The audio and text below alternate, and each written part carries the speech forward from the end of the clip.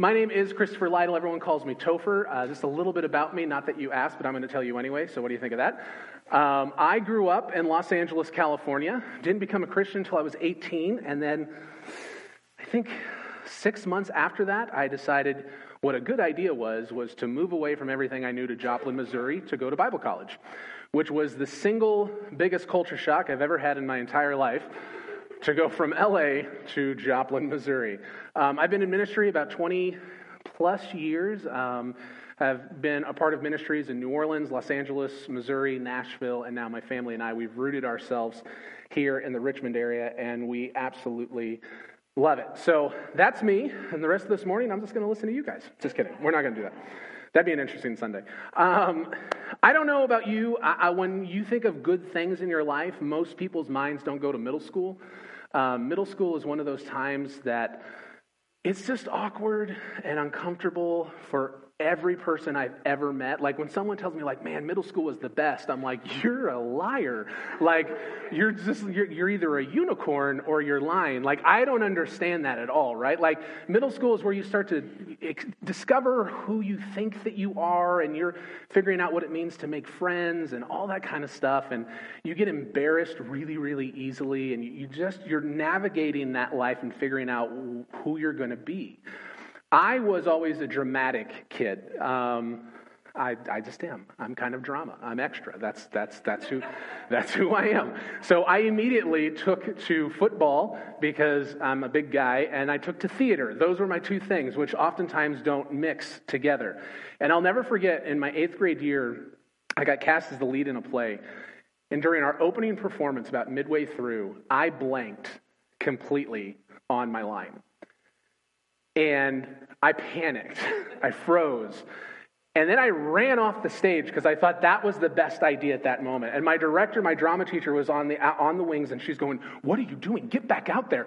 They don't know that you made a mistake unless you show them that you made a mistake. You've definitely showed them. Now get back out there. Here's the line." And so I go out there, and I'm trying to be self-effacing and try and get things back on track. And we get the play going. We finish the play.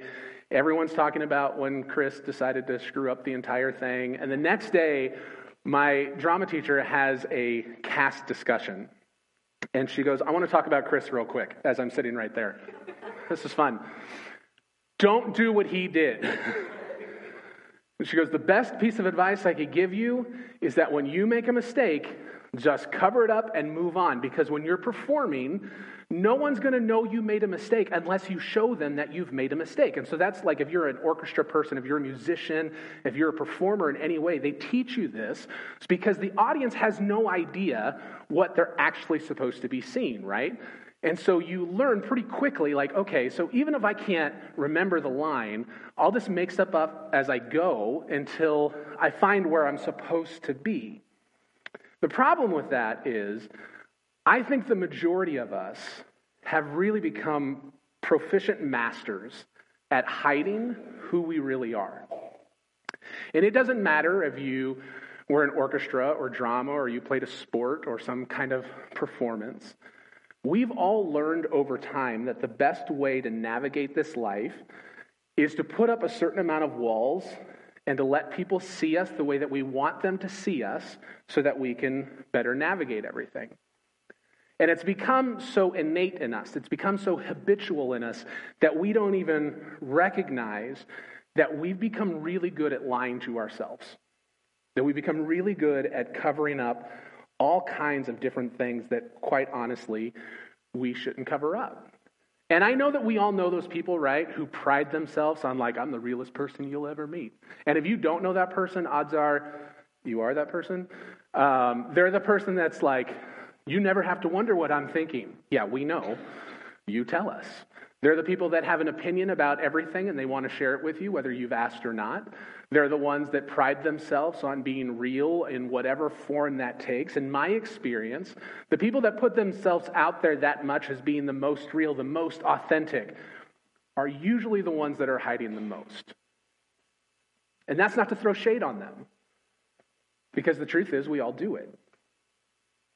We have all figured out ways to protect ourselves, to build walls around our hearts, our minds, our thoughts, so that people never really actually see us. And this infects every aspect of our lives. Most churches, and I want to be gracious when I say this, most churches who are doing what churches should be doing are teaching and equipping their people basic spiritual disciplines, right? Reading the Bible, praying, fasting, giving, serving, etc. One of the areas that's often missed and often not talked about amongst thousands of churches that are just loving their people so well and loving their community so well is the spiritual discipline of confession. And confession is one of those things that makes us uncomfortable because we're programmed. When we hear the word confession, it automatically brings up the other word of guilt, right? And so we hear the word confession and it's like, what does he know? What am I about to find out? We might think of Law and Order, like dun-dun, like we think of the guy getting interrogated until they get the truth out of the situation. Like this idea of confession, though, is something we're all familiar with. Maybe you've come from a Catholic or Anglican background. And when you hear the word confession, especially in a church context, you think of that black box that you go and sit down in where you share with the priest all the things that you've done wrong. Confession is something we typically just don't talk about as often, really, as we should. And yet confession is seen in every book of the Bible. The practice of confession is seen, Genesis to Revelation. And there's all kinds of different types of confession we see in Scripture. We see the confession of faith, confession of salvation, confession of whose you are, meaning like what family you come from, what tribe you come from, confession of sickness, confession of need. But the one that we like to ignore the most is the confession of sin. And so today what we're going to do is we're actually going to have an open mic. And we're just going to let you come up. And I'm kidding, we're not going to do that. Can you imagine? I certainly would never, ever be welcome back here again. Hey, Will, remember that time you asked Topher, that big guy, to come and he made us all get on stage and share things that we didn't want to share? I'm not going to do that to you. Again, it would be really interesting, though. I want you guys to be as comfortable as you can be whilst also being uncomfortable. And so I really just want to ask you to sit in this with me for a little bit because I know the idea of confession can kick up all kinds of things for us. Sometimes it kicks up guilt. Sometimes it kicks up shame. Sometimes it kicks up arrogance in thinking like, I don't have anything to confess. Why are we even talking about this? This isn't something a Christian church talks about. Like it can kick up all kinds of things. And so I want you to understand a biblical truth that we see in the Old Testament and New Testament is every one of us are sinners and have fallen short of the glory of God. That's what we see in Old and New Testament. We're not a collection of saints. We are a gathering of sinners. We're not perfect. We make mistakes. I am not better than you. You are not better than me. You're not better than the person sitting next to you. This is a level playing field. And so I just want to ask you to sit in maybe the discomfort with me for a little bit as we talk about confession. Before we get to the confession side of things, we have to define sin real quick. And I think most of us probably have some kind of concept of sin, right? And really we see sin described and played out in two different ways throughout Scripture. The first is the breaking of God's laws and commands, often referred to as the rebellion against God. Most of us would have that kind of understanding, that kind of knowledge of what sin is. Even if this is your first time to church, contextually, there's enough religions out there that you've heard the concept of sin that you would be able to put one and two together. And we often miss that God's laws and commands weren't meant to be tyranny for us. They're meant to be guardrails so that we can experience just deep, intimate relationship with Him in a flourishing life. The problem is, in our broken world and in our humanness, we like to butt up against anything that says we can or can't do something. You may have been a follower of Christ for 60 plus years. And I'm betting there are times in your life that you still will go, I don't want to do that, God. I don't want to do that. Because that's our humanness. Anytime someone says what truth is, we want to say, is it really? If someone says you have to do something, we go, why do I have to do it? We like to be in control of our own lives, of our own little worlds. And so we'll oftentimes get so focused on the list of do's and don'ts and the commandments that oftentimes in churches how it shows up is this. We'll have a person that will say, I'm going to focus all of my attention on these 2, 3, or 4 commandments, and I'm going to live these out so well. And as I live these out so well, I'm going to point out how all the people around me aren't living those out very well, even though they're ignoring all these other commandments over here. But they've presented themselves so well in such a way that they feel like it gives them license to stand as judge and jury over the people around them. It's something that we naturally gravitate to. It can show up in all kinds of different ways, but underneath all of that is a deeper reality that we see throughout Scripture, that sin at its core is when we elevate ourselves above God and say that we know better. That is what sin is. Biblically, that is what sin is. And when we can move the conversation from a list of do's and don'ts to understanding the motivation underneath those commands, it helps us move the conversation into a neutral place. Because no longer are we arguing about what commands I follow better than you. Instead, we're able to share in a space that we could all, if we're honest, say, yeah. There's a lot of times that I will elevate myself above God and say that I know better. And maybe you're one of those rare people that you say, I would never say that. Okay, but if we looked at your life, would your life say it? How you act with your family, your neighbors, your coworkers, your friends, your church, would it say that you elevate yourself above God and act like you know better? So that's the space that I want us to sit in this morning. Understanding that at its core, sin is when we elevate ourselves above God and say that we know better. And if you don't remember anything from today, I pray that the Holy Spirit impresses upon you this one truth. Honest confession leads to honest change. Honest confession leads to honest change. In 20 plus years of ministry, I can't think of a week that has gone by where I haven't had a conversation with someone whose life wasn't crying out for change. And it shows up in different ways. Maybe it's freedom from an addiction or guilt or shame. Maybe it's that they just want their relationship to be better. They want to be better parents. They want to understand what it means to follow Christ better. But every one of us has these components of our lives that we wish were a little bit different. Honest confession leads to honest change. Now, the concept of confessing sins is not super difficult to grasp, right? It's like you recognize you've done something wrong. You admit that you've done something wrong. But the reality of the practice of confession is a lot more difficult, because when you feel like you have to confess something, every emotion and thought in the world comes rushing in at you to say, no, don't do it. Because it's self-preservation. Because we've taught ourselves to protect ourselves. I want you to turn to Psalm 32. So we're going to start in verse 1. If you have a Bible, if you use a Bible app, I believe we're going to put it on the screen. Probably. I'm new here, forgive me. And there are lots of different particular chapters or verses I could point us to this morning. Isaiah 43, Psalm 103, Hebrews 1 and 7, 1 Timothy 2, all kinds of others. But I thought what would be most helpful for us was to look at a first-person account of confession and kind of how this plays out. So this psalm was written by David, king over all of Israel, little David the shepherd boy who had the slingshot and knocked out the giant, that David.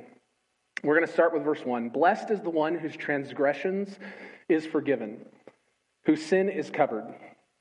Blessed is the man against whom the Lord counts no iniquity, and in whose spirit there is no deceit. Now in the Hebrew, this word blessed is a plural word, and there really isn't a good English translation for it. Essentially, it would more or less be translated as blessedness. And although I'm not good at grammar, even I know that's not a real thing. But this is why context matters. When you read Scripture, when you do your personal Bible study, context and the author's intended meaning matter. It's one of the most important things I can tell people when they read Scripture. When you look at the context of David's writings and how this word is used throughout really the nation of Israel and throughout the Old Testament, really a better translation of that word blessed is fulfilled. Fulfilled is the one whose transgressions is forgiven. Fulfilled is the man against whom the Lord counts no iniquity. The problem is so often we'll read Scripture with our modern eyes in our modern context, right? And if you're on social media at all, you'll know that you've seen #blessed, right? Like we use this idea of blessed nowadays in 21st century America as essentially lucky. That you get to have whatever you want, that you're living your best life now. You get to go on vacation wherever you want. You have the car that you want. Your family is perfect. Your home looks like Joanna Gaines came in and did it herself. Like everything is perfect. That's how we view blessed nowadays in our culture. And so we read this, and oftentimes it's very easy to go, oh, so I'm going to get everything I've ever wanted if I just confess my sins. And that's not what David is saying. What David is saying is that it goes much deeper than getting something that you want, because let's face it, oftentimes the things that we want can change at any given moment.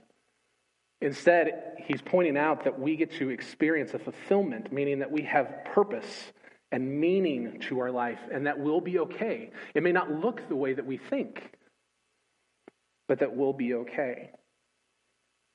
And then we get to that last line, and in whose spirit there is no deceit. And that's one of those lines that it's very easy to skim over. And in our personal quiet times, if you're reading that, it's easy to pass over because you go, people don't really talk like that. I don't want to give it much thought. But I think underneath that, it falls on deaf ears because we really do have an unspoken agreement between us. I will let you see the version of me that I want you to see. And you, in turn, will let me see the version of you that you want me to see. And we both know that we're doing it. And we just allow ourselves to do it because we want to have a semblance of control. We want to feel like we're protected. And so we essentially lie to one another of how we're actually doing, of who we are. And inevitably, we extend that same belief to God. What David is saying is when we lay ourselves bare, truly bare, when we lay our souls before God, something changes within us. There's transformation that happens inside of us when we stop hiding. And look, we all do it. A couple months ago, I was at church, and I was going through a rough time. In the span of 3 months, I had lost 5 people that I had cared about. There's a lot of people in a very short amount of time. From cancer, from COVID, from old age. In the process of trying to work through all of the emotions that come with loss, I let my boundaries go, and so I was exhausted because I wasn't resting. I was fighting with my wife and my teenage daughter a lot because I had no semblance of any kind of stability of what was going on. I was going to really bad habits of just kind of self-protection and like, I'm just going to watch TV or play video games to zone out because I don't want to feel all the feelings. I don't want to deal with all the things going on. And I get to church and I'm setting up for church and one of our elders sees me and he goes, "Hey, Topher, how you doing?" "Great, how are you doing?" Isn't that what we do? Our lives can be falling apart, whether because of our own decisions or because of things that are happening to us. And instead of just being honest and saying, I'm not great, I'm okay, but I could definitely use prayer. Maybe we can get together and talk. We don't do that because that makes the situation uncomfortable. And so we just put another brick in front of us and we say, I'm good. Everything's fine. The habits that we have learned growing up are not ones of truth and transparency and sincerity. It's one of self-protection. Our habit is to guard our hearts so much that we're unwilling to admit that we have struggles, that we are unwilling to admit that we have needs, that we're unwilling to admit when we're wrong or when we sin. And David gets this very well. David, the giant killer, the king of Israel, a man after God's own heart, is writing these words because he has made bad decision after bad decision after bad decision and has failed so spectacularly, he has no other option but to come clean. A lot of you know this story. David sees a woman bathing on the rooftop. He lusts after her. He wants her, and so he's king. He gets her. She's married. It doesn't matter. He gets her pregnant. To cover it up, to deal with it, he sends her husband to the front lines of the war so that he will be killed, which he does. One sin after another, one cover-up after another, one thing after another, until pretty soon it snowballs into something so distorted, you don't even know what's real anymore. All of us have experienced that. Isn't that what we teach kids, right? Why you don't lie. Because one lie leads to another lie that leads to another lie, and yet somehow when we get to be adults, we lose that belief.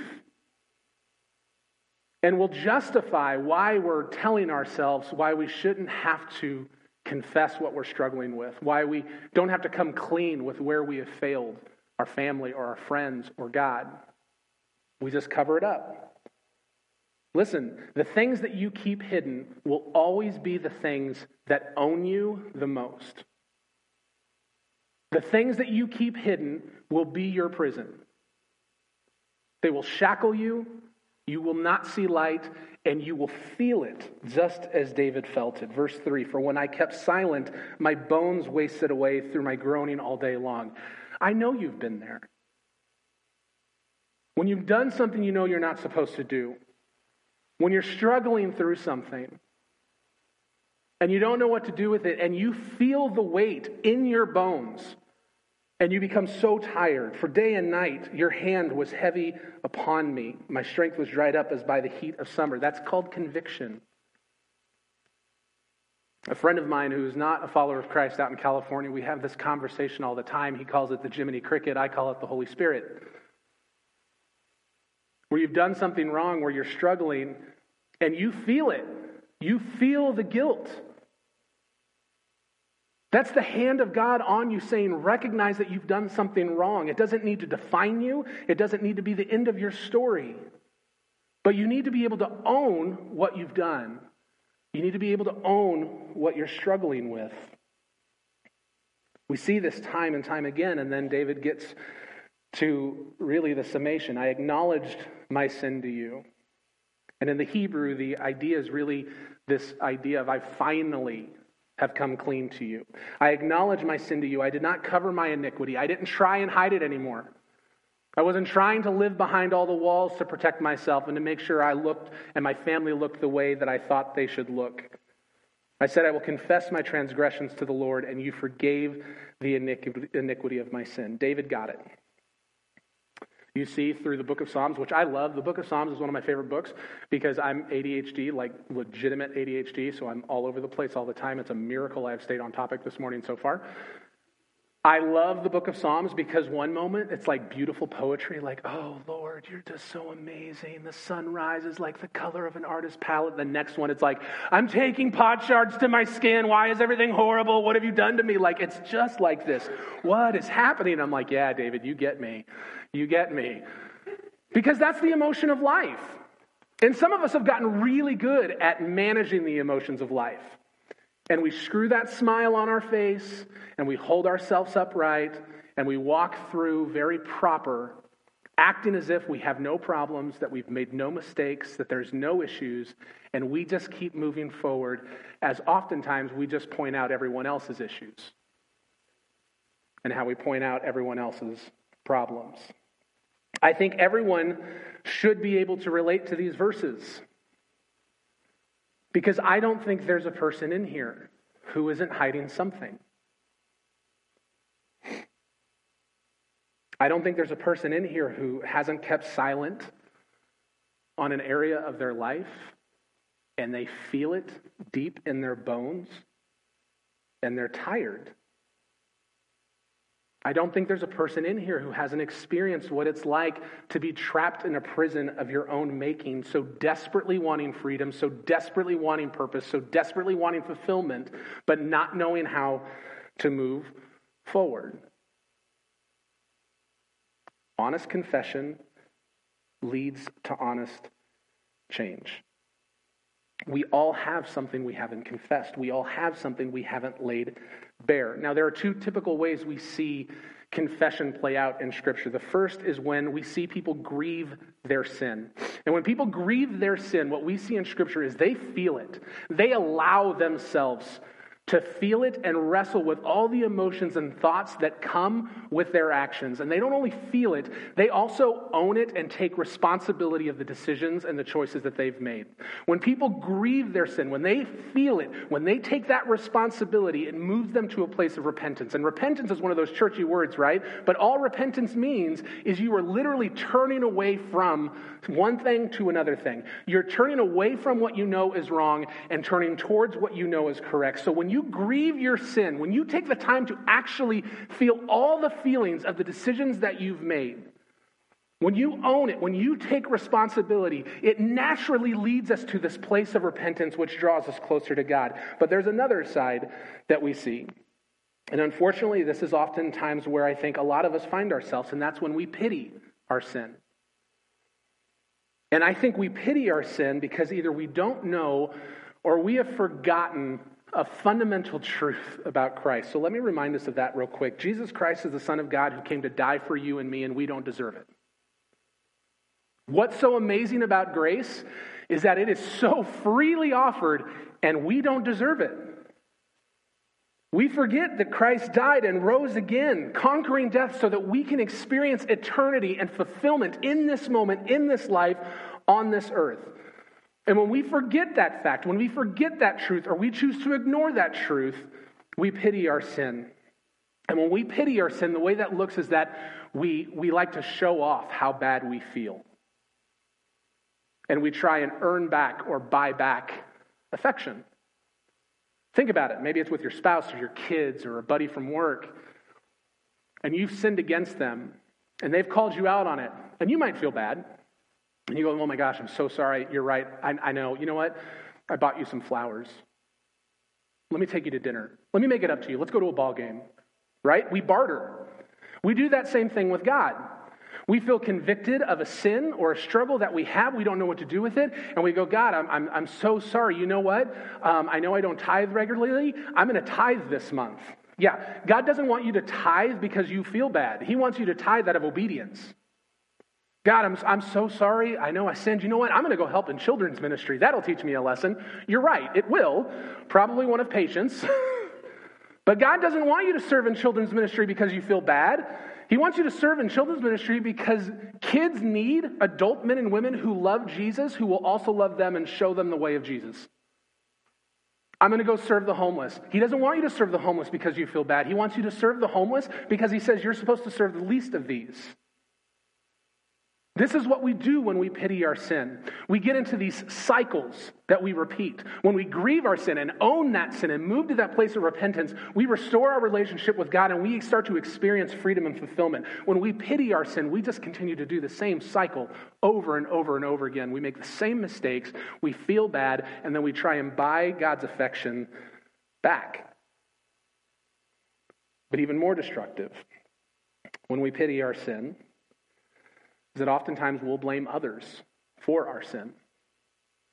And I want to be real careful and clear about this because the truth is, many of us in this room hearing this, many of us watching at home, many of us that will hear this in the future have experienced the very real effects and consequences of someone else's sin on our life.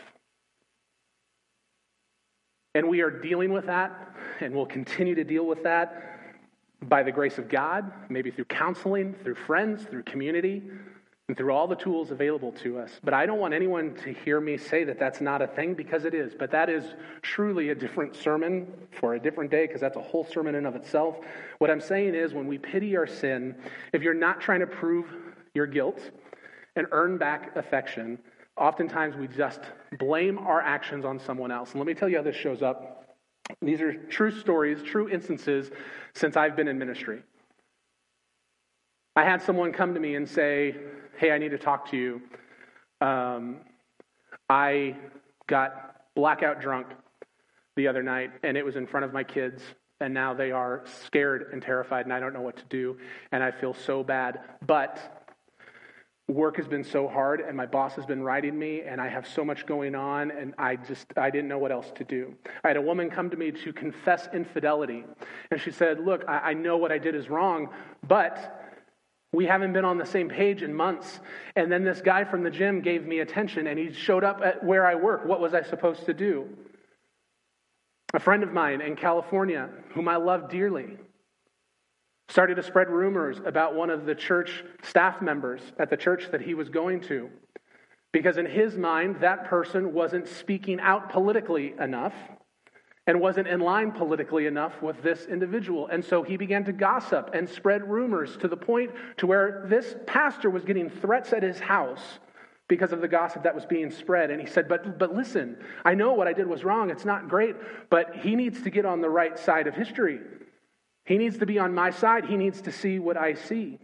In Missouri, the church that I preached at my last year of Bible college, I had to sit 2 women down, and one woman looks at me and she goes, I guess I'm sorry about my anger. I probably shouldn't have yelled at her, but she sat in my seat.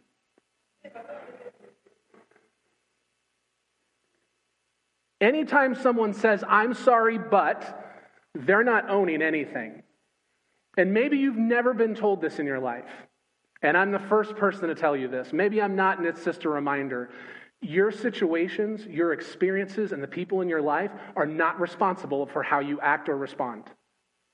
They're not. When you blame other people for your actions, when you blame other people for when you elevate yourself above God and say, I know better of what should happen at this church, in my home, in my city, in my country, in this world, and you berate people and you embody all of the things that God lays out that we should not do, the problem is not them, the problem is you. Because you're not owning your sin. You just feel bad about feeling bad, and you're trying to find a way to deal with it. Honest confession leads to honest change. Confession does a few things for us. I know I'm over time. I am getting to the end, I promise. Confession forces us to stop hiding. Every study that has come out recently talks about the loneliness epidemic in Western cultures, especially amongst men, but all ages, it doesn't matter. Loneliness is a very real issue, and I can't help but wonder if the reason so many are lonely is because no one knows who we really are. Because we've never given people the opportunity to see who we really are. When we develop a discipline of confession, and by discipline, I mean this isn't a once-a-year thing that you do. I mean this is a discipline, just as reading your Bible and praying and fasting is a discipline. A daily discipline of confession.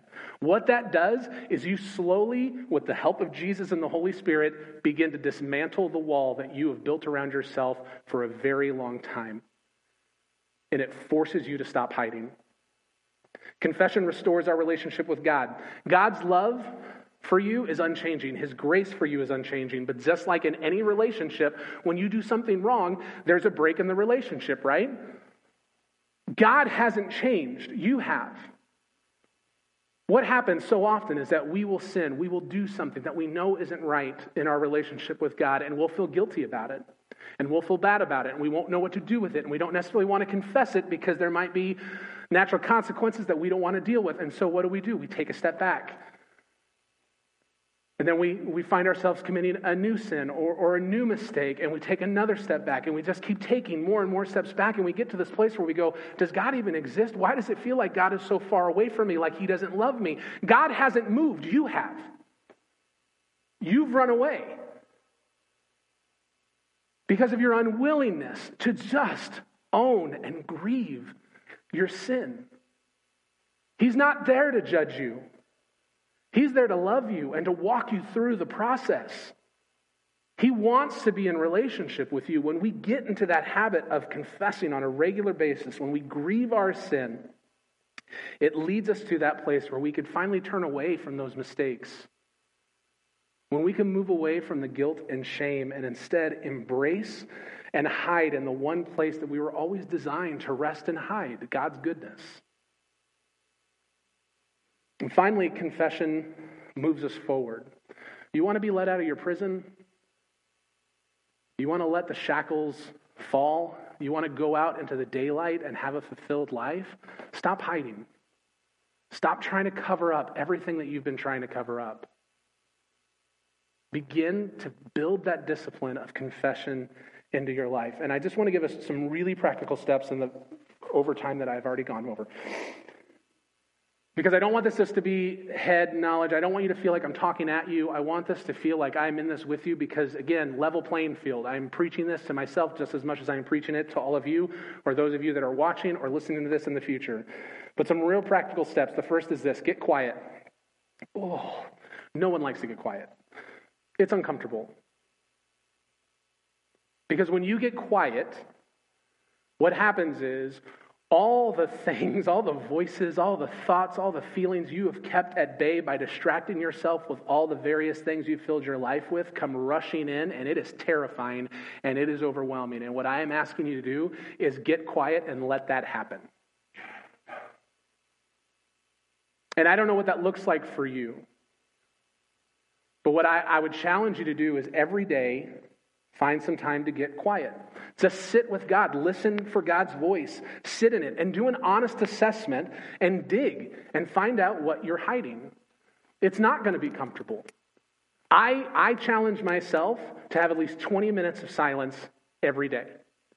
And when I say silence, I don't mean that's my quiet time when I'm also reading scripture and when I'm praying and when I'm doing all that. Just 20 minutes where it's just me, silent before God, listening.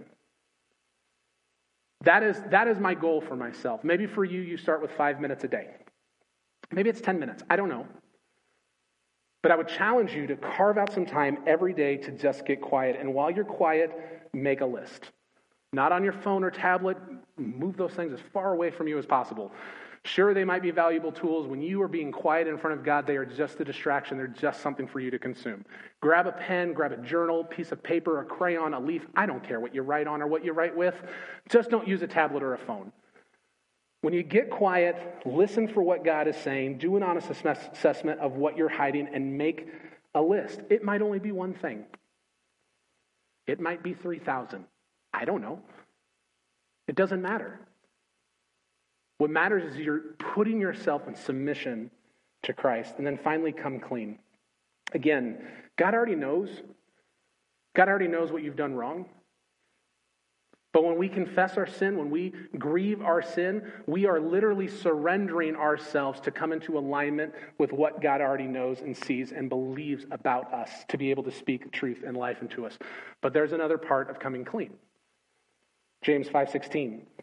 Therefore, confess your sins to one another and pray for one another that you may be healed. We can get comfortable with confessing to God. It gets real uncomfortable when we feel like we have to confess to one another, when we come clean to one another.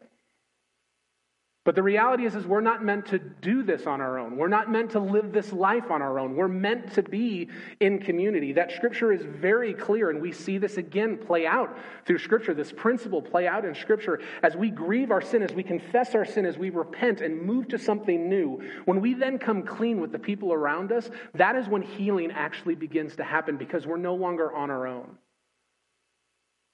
We have people speaking life into us and praying for us and keeping us accountable and being there with us, that when we do fall or trip up, they're there to help pick us up off the ground and help us to keep going forward.